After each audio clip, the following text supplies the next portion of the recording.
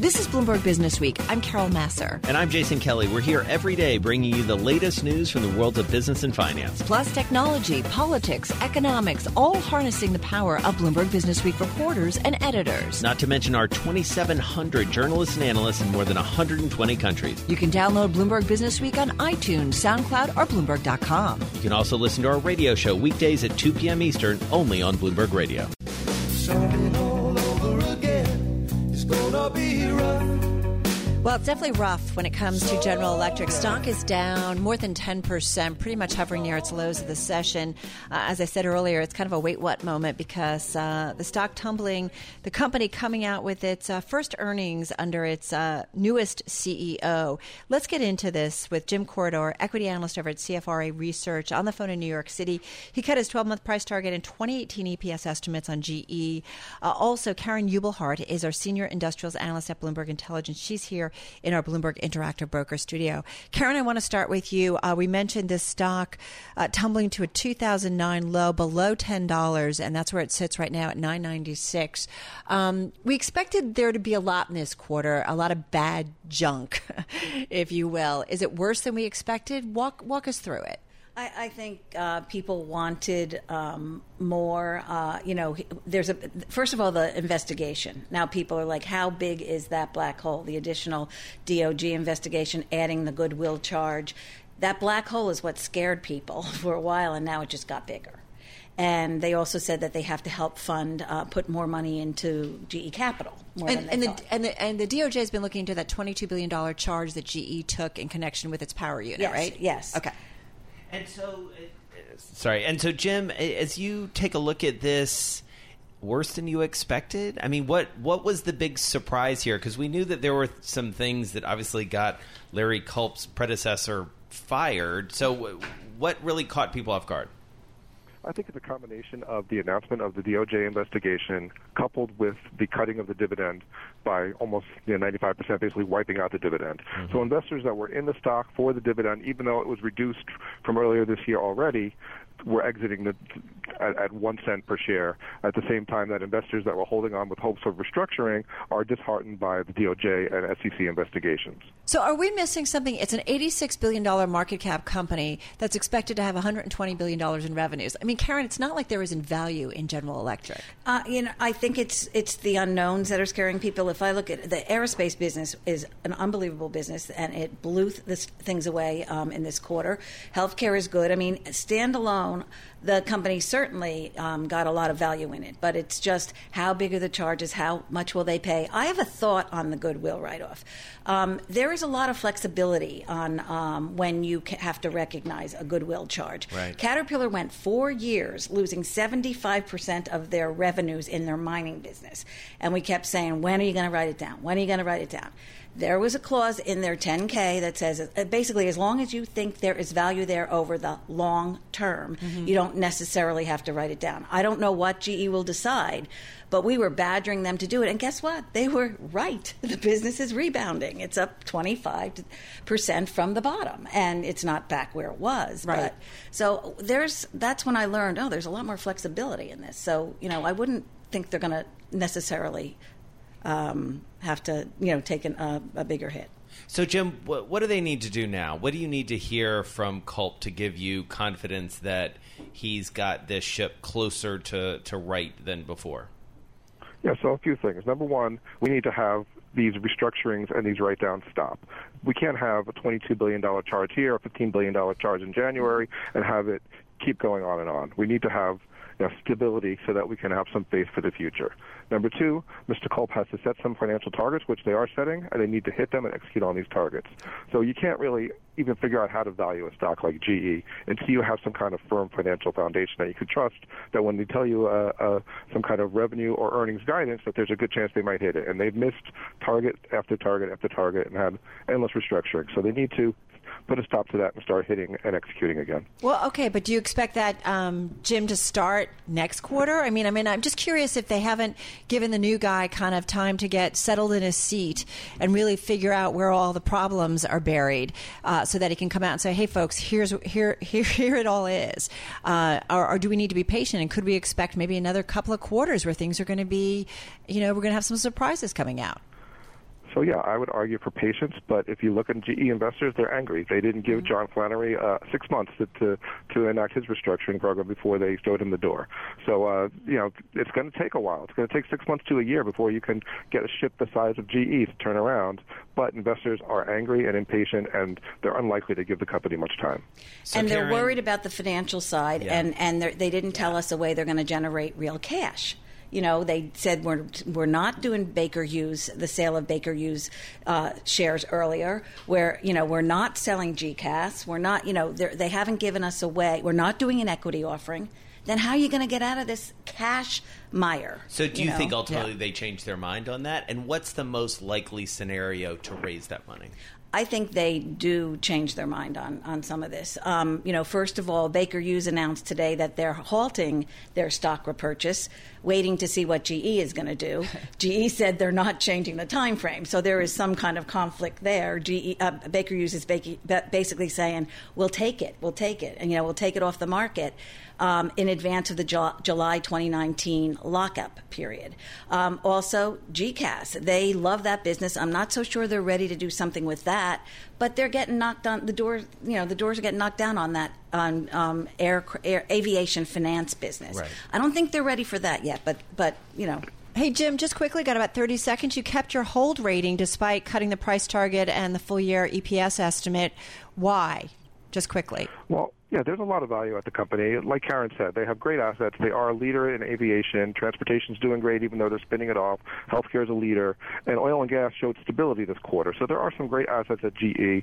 And if they could just get their restructuring halted, get the company back on firm footing, there's going to be value there. But it's just a matter of when. Yeah. It's tough to put a sell on a stock that is down 36, 37% the way GE is. Investors do want to rotate into the stock. You've seen several pops of the stock over time, and if they could just get some good news going, I think investors will rotate back into the shares. Yeah, down about 10% today, down 43% so far in 2018. Jim Corridore, equity analyst over at CFRA Research, on the phone in New York. Karen Ubelhart, thank you, senior industrials analyst at Bloomberg Intelligence in our Bloomberg Interactive Broker Studio. You are listening to Bloomberg Business Week. Carol Massar and Jason Kelly.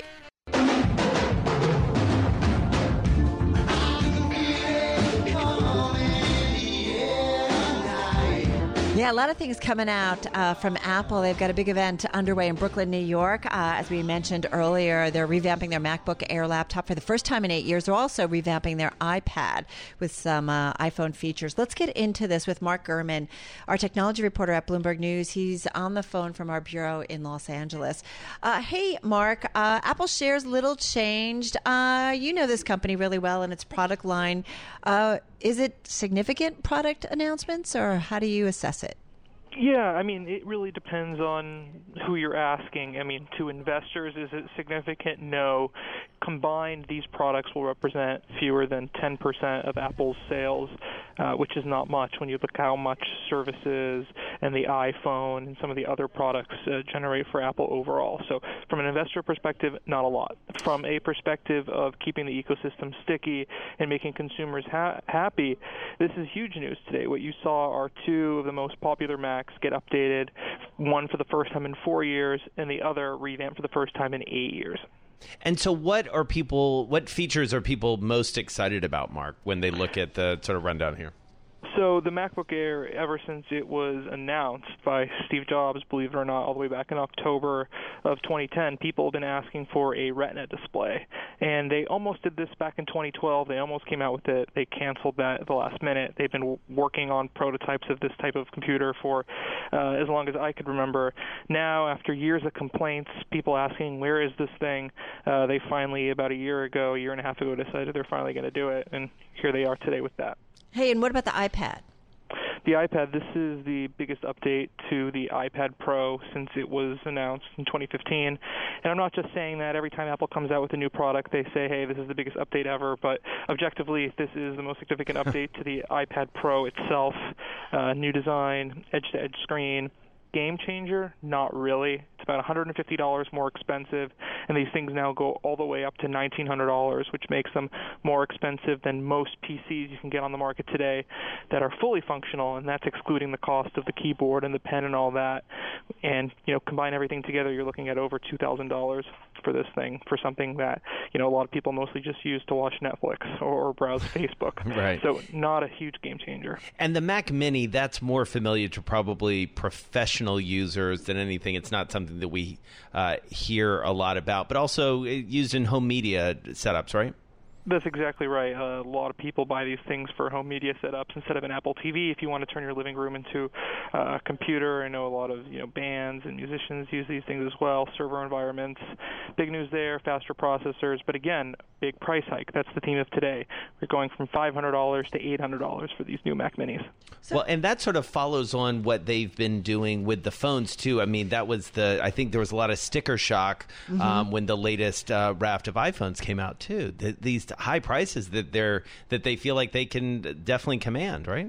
It's extraordinarily interesting because what you're seeing is either a slowdown or a stagnation in terms of unit sales, right? They know that the unit sales are not going to grow. They're not going to sell bigger amounts of the actual phones, but they know they're not going to sell fewer amounts either. So they figure, hey, we can keep selling the same amount for an infinite amount of time, but keep raising the prices slowly year after year and continue to grow our revenues. And so that's what we're seeing. Because as you say, I mean, the infrastructure is sticky. I mean, I look at my household and we're just kind of all in on Apple, and it's going to take a lot for us to undo that if we wanted to make a change.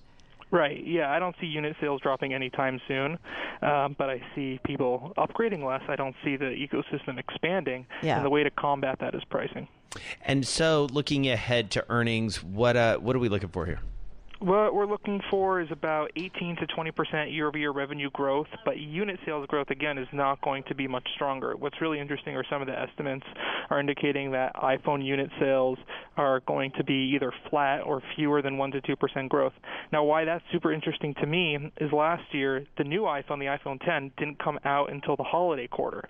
So these new iPhones, the 10s and 10s Max, have about a week and a half of runway time in this quarter that they're going to be announcing on Thursday. So even with the new iPhones around this time, you're not going to see big unit growth. Hey, Mark, just quickly, 20 seconds here. Is there anything that was kind of missing from this product announcement that you were like, hey, I thought we were going to hear about this?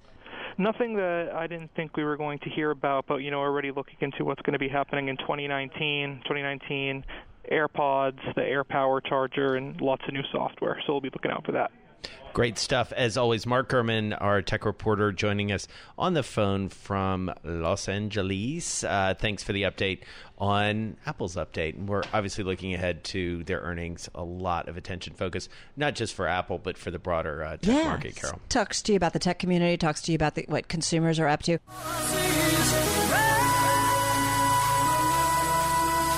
Well, IBM hoping that there's black in red hat, that's for sure. Gerrit Vynck is tech reporter for Bloomberg here on the East Coast, recently relocated from our Toronto bureau, I believe, and he's got a heck of a beat and a big story on his beat. IBM, obviously, with that big deal announced yesterday, actually announced Sunday, I guess, technically, to buy Red Hat, $33 billion.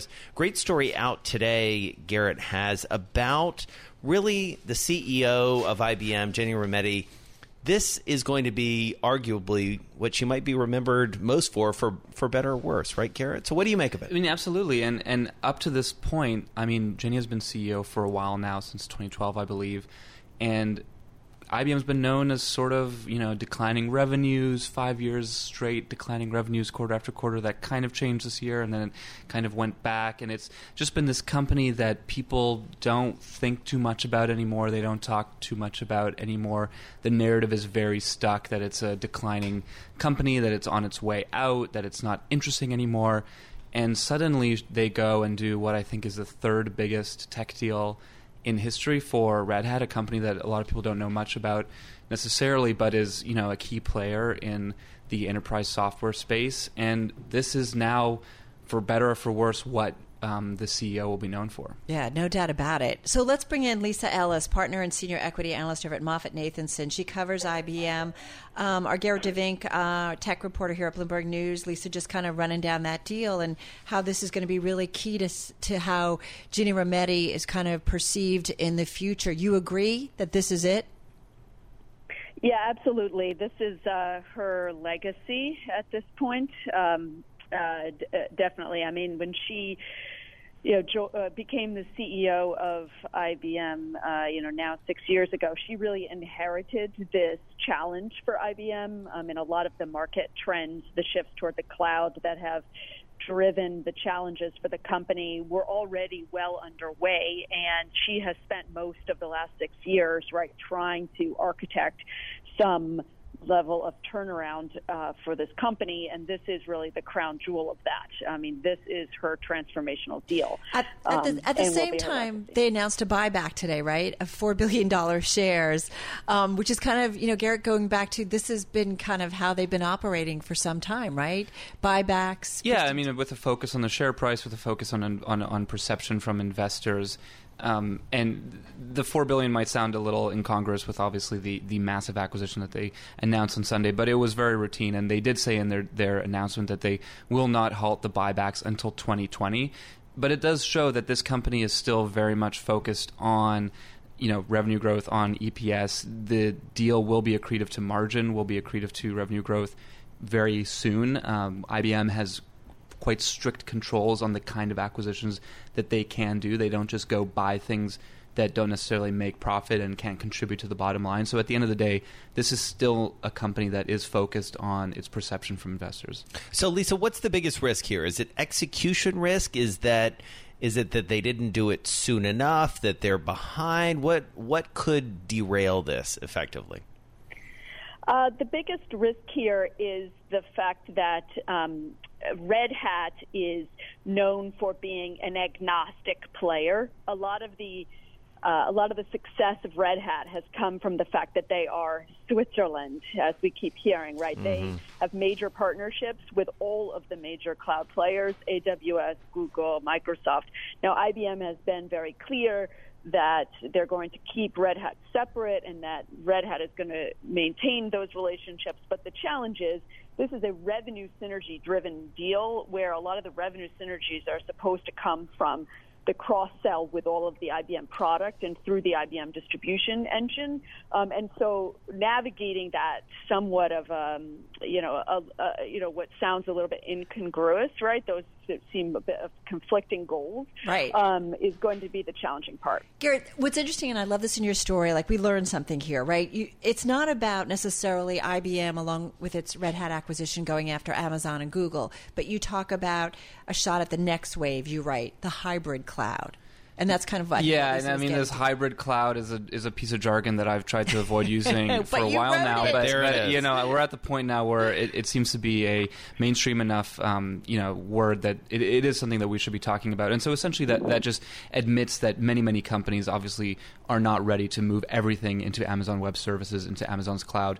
Today, I would say, the majority of companies, big and small, are not ready to do that. And so what IBM talks about when they say hybrid cloud is building, software and doing different things to sort of be in between a company's own servers that they might still have at their company on their own premises, and linking that to Amazon Web Services or to Microsoft Azure or to Google's cloud. And so IBM, in terms of that risk of sort of favoring their own public cloud, which has not been very successful compared to those big three competitors, they are essentially waving the white flag and saying, we're not going to win that fight with Amazon on the big public cloud side. So let's do more and double down on what Red Hat is known for, which is being this in-between layer and helping people manage their IT in a way that, IBM has always sold lots of different kinds of services. The question is still, will they push their own public cloud product at the, when employers don't want it? I tell you one fact that I'm also interested in here, and Gerrit, I wonder if you can speak to it, and Lisa as well,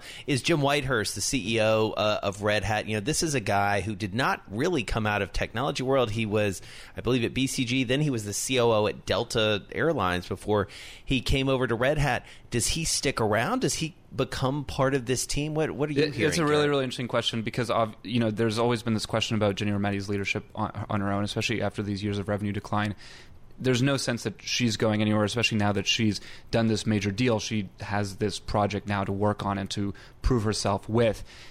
The last time they made a major acquisition with another cloud company called SoftLayer, they said they're going to stick around, that they will be allowed to operate independently. It didn't quite work out that way, and that CEO did end up leaving. So it will be interesting to see if IBM follows its promise of letting Jim run Red Hat in the way that it has been, in the way that its customers want it to be run. Right. Lisa, does IBM kind of need to let Red Hat and Jim Whitehurst run the company as it is in order for this to be a success?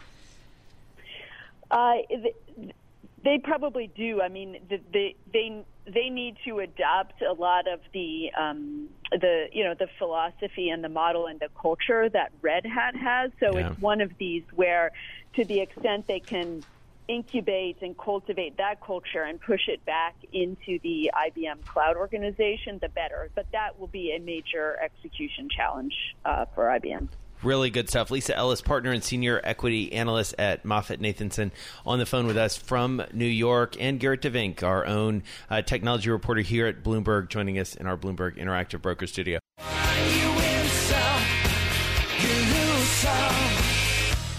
So this story may be pretty much about the most ambitious attempted market grab the world has ever seen. I love this story. I'm just putting this out there, Jason. I think this is my favorite story already on Business Week. It's coming up in the magazine. This bold call early in the week. I like it. Yeah, it's coming out. It'll hit newsstands later in the week. Tom Orlik is chief economist at Bloomberg Economics. The story is featured in the upcoming New Economy Forum issue of the magazine. He wrote the story. He joins us on the phone from our Washington, D.C. bureau. Because I think, Tom, we so have to watch. We get caught up in so much day-to-day stuff, but we really need to watch at the long-term planning that's going on in China, especially with these trade wars. Yeah, I think that's completely right, Carol. And indeed, the two are closely related, right? Here in Washington, D.C., the immediate concern is that trade deficit which the U.S. has with China. But underlying that concern is China's industrial policy ambitions and the concern that Beijing has this really concerted plan in place to take over key parts of the global manufacturing sector, from robots to airplanes to new energy vehicles. Right, and so let's go down a level, Tom, because that's what I love about your story, is that you really map this out in a way that, candidly, I've never really understood this trade war and the sort of nuances and the contours of it until I read your story. It really is. Carol's right. It's a must-read. So what are the areas that, especially if you're a business person in the U.S., you are most concerned about here?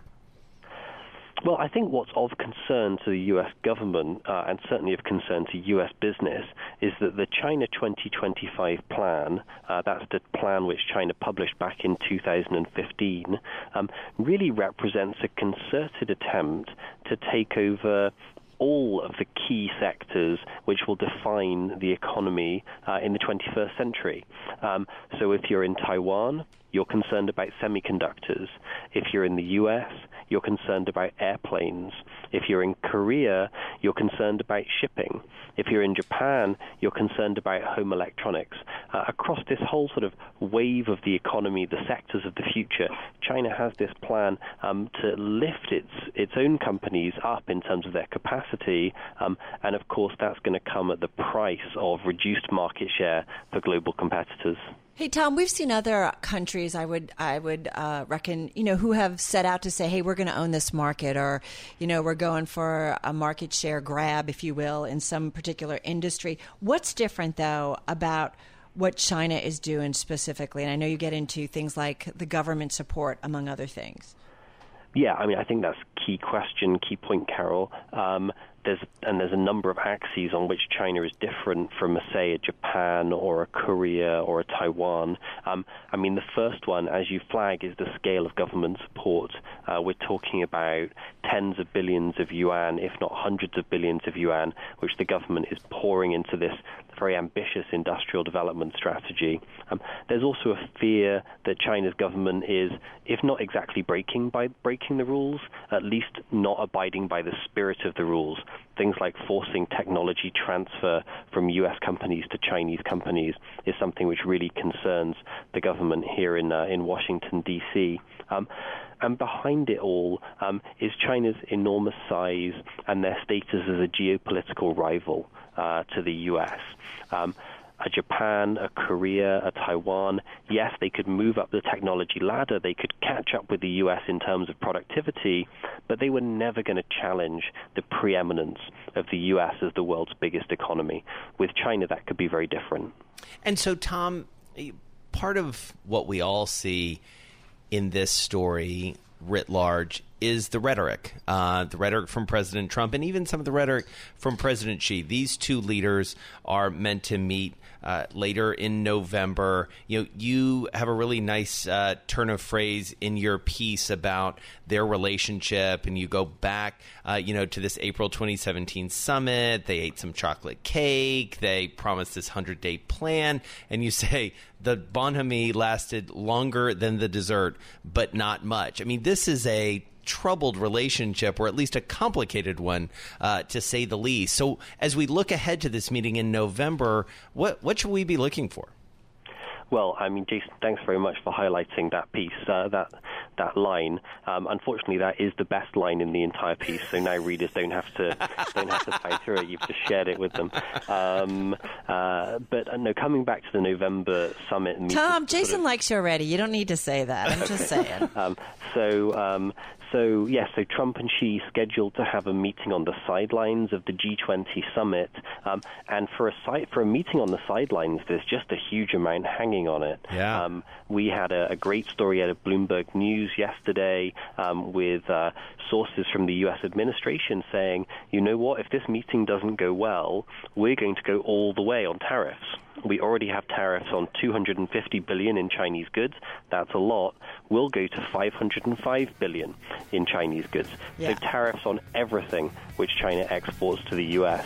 If that happens, we'd expect to see a really sizable chunk coming out of China's growth next year.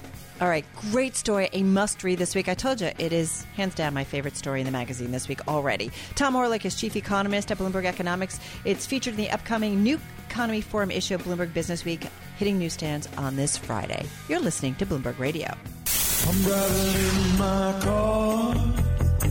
I turn on the radio. How about you let me drive? Oh, no. Who's gonna drive you home? Honey, please, I'll do the driving. Drive on. Excuse me, I want to drive.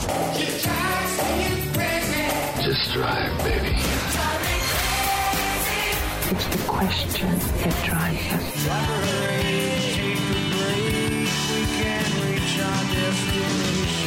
This is the Drive to the Close. That funky music will drive us till the dawn. On Bloomberg Radio. Yes, indeed, it is time for the Drive to the Close on the second trading day of the week. And Jason Kelly, we've got a little bit of a rally. In fact, we've picked up some momentum as we head here to the close. We have about a 1.5% gain on the S&P 500, up 1.7% on the Dow Jones Industrial Average, and also a 1.5% gain on the NASDAQ. That average is up about 106 points. Don't forget, we're going to get Facebook earnings. And let me just put it out there, all of the major industry groups in the S&P 500 are higher today. The top three performers: communication services, energy names, and materials. Yeah, it is an interesting move that we've seen really accelerate. Even while we've been on air for the past couple hours, we've really seen a pickup. So let's get someone to help us make some sense of this. Sounds like a plan. Luckily, we have Janelle Woodward. She's president of fixed income and senior portfolio manager at BMO Global Asset Management, joining us on the phone from Washington, D.C. She's down there for the Schwab Impact Conference. Janelle, great to be with you. Thanks for joining Carol and myself. So what's driving this market so far into the green right now? You know, it was interesting. I had a conversation with one of my analysts earlier today, and I said, if you closed your eyes and didn't look at the market reaction and looked at what we were hearing from earnings, would you expect to see the market performing as it is? And, you know, the answer was a resounding no. And so I think when we look at really what we're seeing in the earnings and how far we've come in the correction, we think that it's probably a little bit overdone, and I think we're a little bit more constructive in the market. Well, I'm always curious when we go to these investment conferences like you've been at the Schwab Investment Conference in Washington. What's the conversation? What are people talking about? Is it the midterms? Is it earnings? Is it trade policy between the United States and China? It's still all of those. I think the conversation we still continue to have as it relates to fixed income is really where we are in this rate cycle and what it means for fixed income, not just treasuries, but really what it means for all assets and asset classes with longer duration profiles. And certainly we've seen some digestion in that market earlier this year in February. I think as far as fixed income markets, this is really what investors continue to wrestle with. And has the recent volatility introduced any sort of cautious sentiment into the conversations that you're having on your desk, Janelle? It definitely has. I mean, I think it's something that we have to think about and also think about how that gets priced into the markets. But it's interesting, if you look at the volatility measures, the market looks a lot like February. And in fact, volatility measures have not quite reached those levels. So it was an expectation that we had earlier in the year. One of the things we stepped back and said is we expect higher levels of volatility, and now that we're seeing it. Tying it back to fixed income, I think with all the focus on rising rates and what it means to the price of bonds, I think really looking at month-to-date performance, it does remind us about the risk-free element of fixed income and really the defensive nature that it still has in the construct of an overall asset allocation plan. What do you make, I bring this up because I'm curious as a fixed income investor and strategist, what you watch in terms of what it means for where we are kind of in the economic cycle, which will also indicate, where we're going to see treasuries trade in many ways in the fixed income market. Do you look at things like the yield curve? Guggenheim Partners were out and saying, you can't ignore the yield curve. They're not going to be lying about the next recession, and they're looking for the next U.S. recession to begin in early 2020. Yeah, it's something that we're definitely watching, and this was topical this summer when we saw a significant flattening of the 2s-10s curve. We don't think the markets themselves change the Fed's approach, especially in light of the strength of the economic data, but certainly if we get to a point where the yield curve continues to flatten and potentially comes inverted, it's something to watch. We've done a lot of research on it, though, and I think it's a little bit too easy of a conclusion to say that an inverted yield curve immediately drives a recession. If we look historically, it's been from 6 months to 2 years for that really to manifest. But I think that the market is aware of what the end state of that looks like and is definitely watching for that. So it is something that we think could potentially change the trajectory of monetary policy normalization. So, Janelle, you're down there in Washington. Obviously, a lot of talk about the midterms coming up next week, but also we can't get too far away from the Fed and what they may do in December. So much talk about influence or lack of influence by the president and the political scene on what the Jay Powell Fed is going to do. All noise from your perspective, and given that, what do you think the Fed's going to do? We think that the independence of the Fed continues to be critical to the system. We think the Fed's been very transparent. This is one of the longest tightening cycles, normalization cycles on history. And when we think about, again, going back to the underlying economic data, GDP growth that we saw last week, where wages are at, we do expect that they will continue forward with a normalization process in December. Right now, we expect probably 2 additional increases in 2019. But we expect that they will continue to watch the data and really stay focused on that as they continue to move forward with policy. Great stuff. Janelle Woodward, President of Fixed Income and Senior Portfolio Manager at BMO Global Asset Management. You're based down in Miami, but joining us today from Washington, D.C. Thanks so much. So, yeah, and, certainly the fixed income market will be keeping a close watch, as we know, on that jobs report that we get come Friday. We've got some tech earnings to get through, Facebook, and then, of course, Apple later in the week. And we'll see if we get any changes in terms of expectations for the Fed or rates. And it's a tricky market to watch right now. I mean, we've been watching it closely, trying to figure it out.